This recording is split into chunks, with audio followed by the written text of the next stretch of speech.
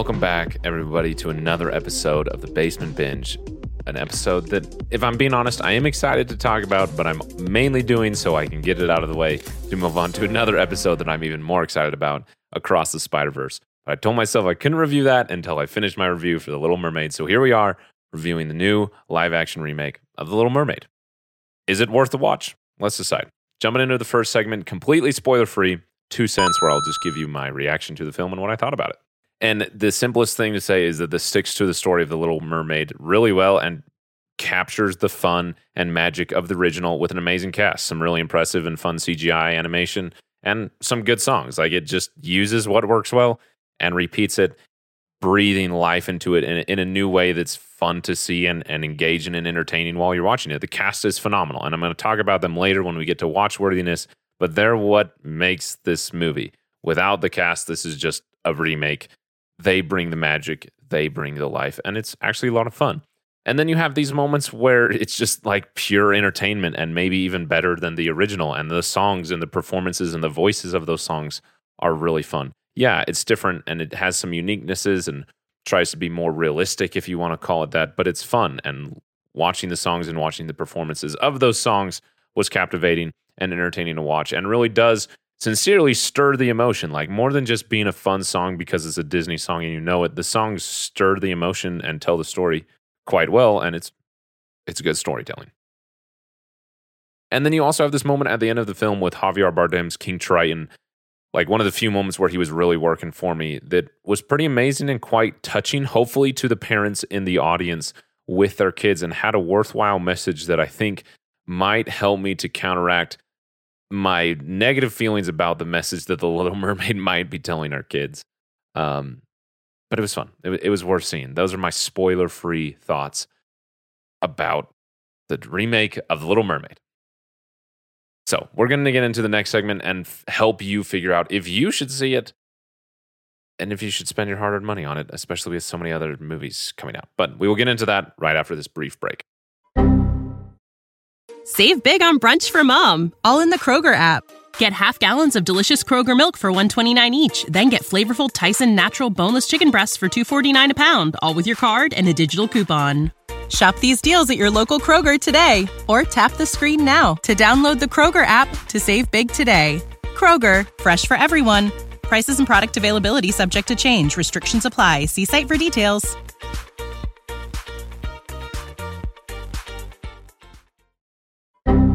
All right. Thank you for supporting The Basement Binge by listening to that. I have no idea what it was about, but whatever it was, I hope it was beneficial to you. Let's get on to the next segment, Watch Worthiness. Mr. Incredible, we need your help.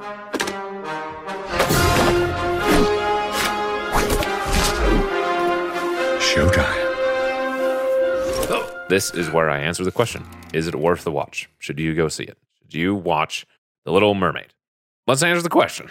And I got to start this question by talking about Halle Bailey. She really is amazing. There's obviously the controversies that which you don't need to get into about her casting. They clearly cast the right person for the role. She fills the role of Ariel in the way that she captures the love we have for this character and breathes newness into it that is worth seeing. Truly, to answer the question, her performance alone as Ariel is worth seeing. And I'm surprised how passionate I am about this. Like I mentioned, I saw Across the Spider-Verse, the new Spider-Man movie, which is phenomenal, but I'm not going to get into that review of that coming very soon, this past weekend. And I really want to talk about that, but I saw The Little Mermaid when it came out the weekend before, and I told myself I had to review it before I got to the Spider-Verse. And so I was just expecting this to just be like, oh yeah, here's my thoughts to get on with it. And as I'm reading my thoughts and going through them, I'm really reminded how well she performed as Ariel and how fun she was to watch. Her voice is remarkable. It is amazing. The songs, I think I might prefer her songs over the original Ariel. The rest of them, I'm still kind of decided. But when she's singing, it is full of so much emotion and life, and you feel it. Hopefully my wife is okay with me saying this. She cried when she sang it because her voice is just full of emotion, and you really feel it. She captures your attention in those scenes. And the other scenes when it's not as like raw emotion coming out and she's just having fun, like singing Under the Sea, you're having fun with her. And the other moments when she's not singing, she's giving a good performance and she's captivating and fun to watch and good as a character of Ariel. She leads the story really well. Jonah King, I think that's how you say his name, who is Eric. He also works well. At first, I wasn't so sure about him, but in the words of one of my students, Bella, he wins you over, and he really does. For me, his song, which is new, was a particular moment that really won me over, despite his weird physical performance during the beginning part of the song that was actually kind of funny. I don't think it was supposed to be funny, but it was. His song and the emotion that it reveals about the character really wins me over to him, and I really liked him the rest of the movie. Daveed Diggs as Sebastian is a lot of fun. I was really worried about the character Sebastian and that he would be ruined. Sebastian is one of my favorite characters of Disney classics animations. So Diggs' voice combined with some really good animation. Like, you got to understand, yes, this is a live action character, but it's animated the same way that Coco, I don't know, is animated, right? Different fidelity and different ways of rendering and how you're animating, but it's the same process of someone animating a character. And those animations combined with the voice and the design of the character make him really fun, and I was laughing at him a lot. He works well and preserved the character. He didn't try and repeat, similar to what Will Smith did with Genie. He didn't try and repeat it, but he also was respectful to what made the character good while also making it his own, and I thought it worked really well.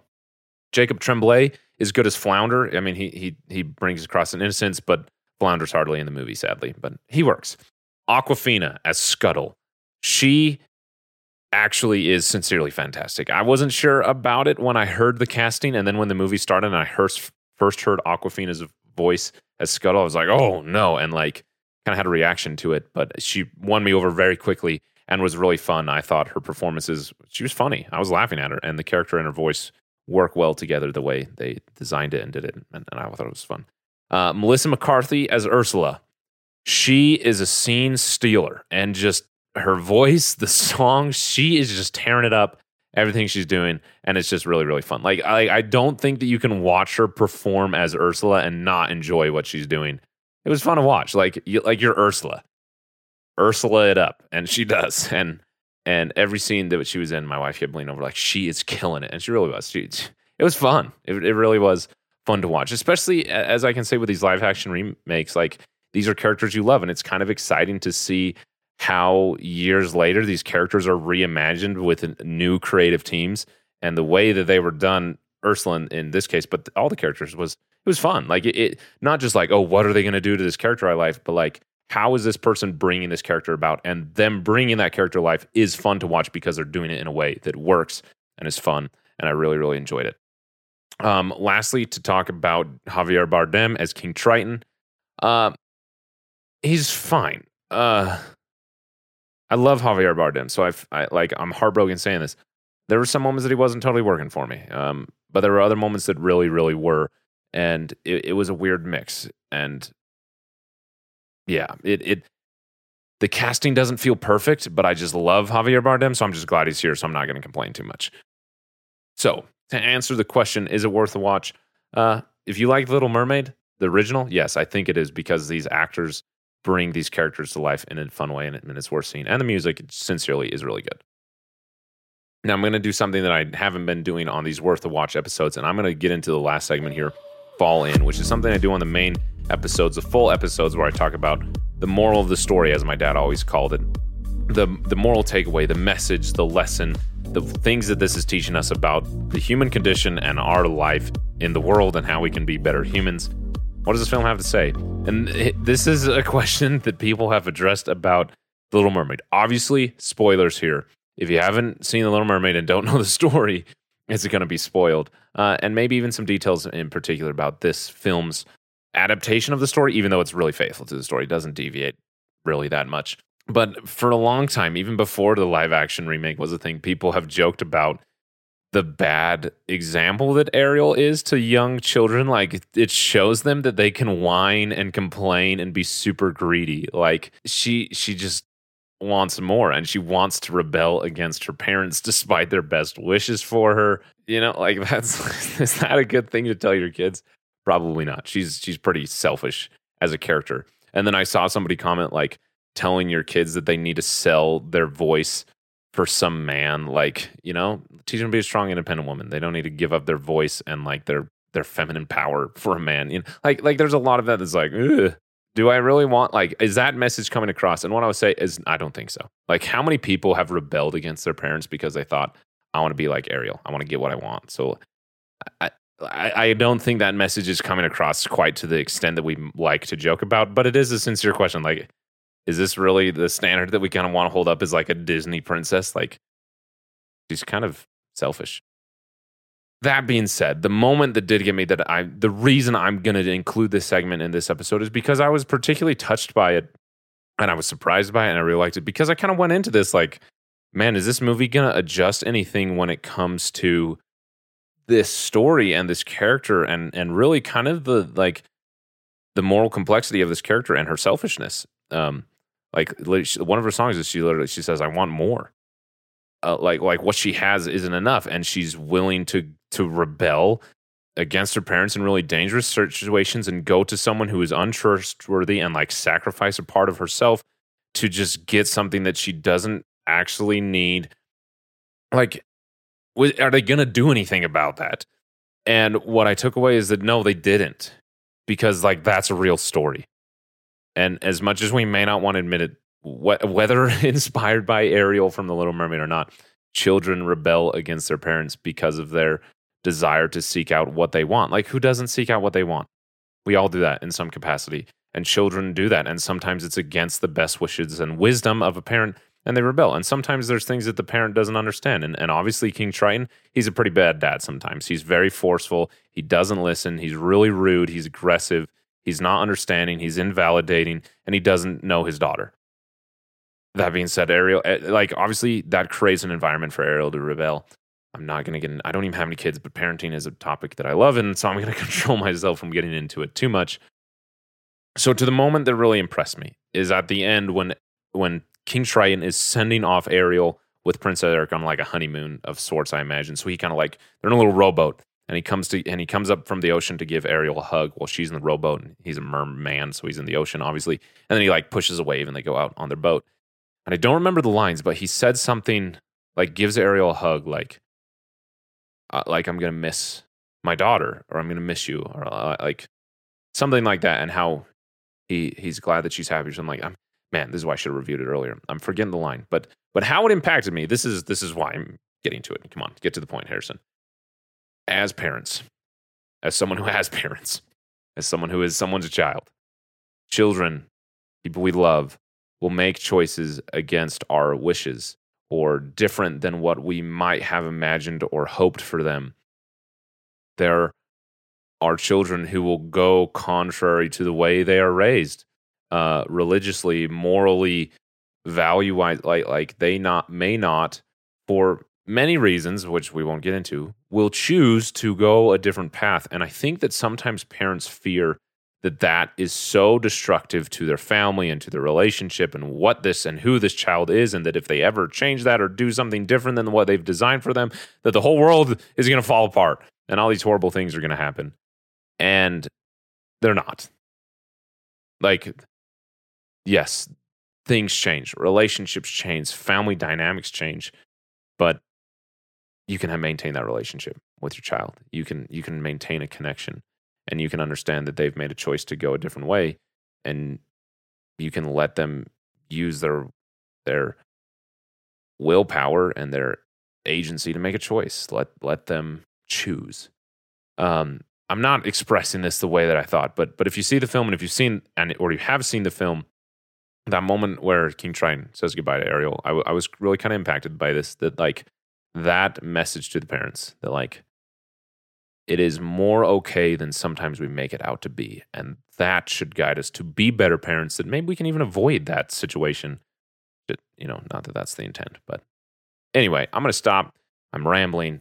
But I was surprised by how much that really got to me and how that message stood out and was really strong. Because maybe The Little Mermaid has always been about what we're supposed to learn from King Triton.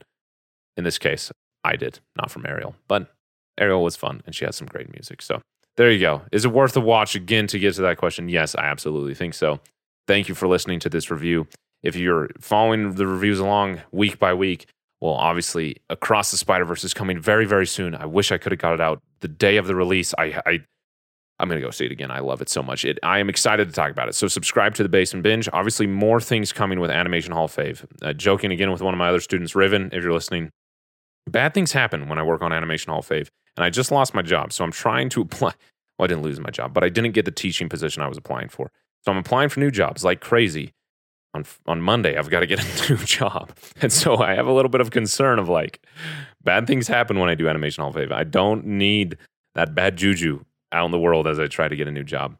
But I'm going to trust in my efforts and bring about good things in the podcast and in my career. So anyway, subscribe to the Basement Binge for more episodes coming. Animation Hall of Fame, Across the Spider-Verse. Hey, one of the great things about being delayed, this automatically gets an entry into the Hall of Fame as it deserves to. So subscribe to the Basement Binge wherever you get podcasts. If you haven't heard it enough, this is the Basement Binge, and my name is Harrison. That's all for now. Ciao, ciao.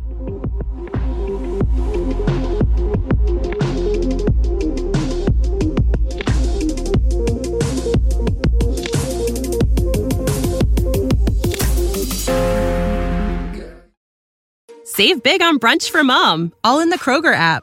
Get half gallons of delicious Kroger milk for $1.29 each. Then get flavorful Tyson natural boneless chicken breasts for $2.49 a pound, all with your card and a digital coupon. Shop these deals at your local Kroger today, or tap the screen now to download the Kroger app to save big today. Kroger, fresh for everyone. Prices and product availability subject to change. Restrictions apply. See site for details.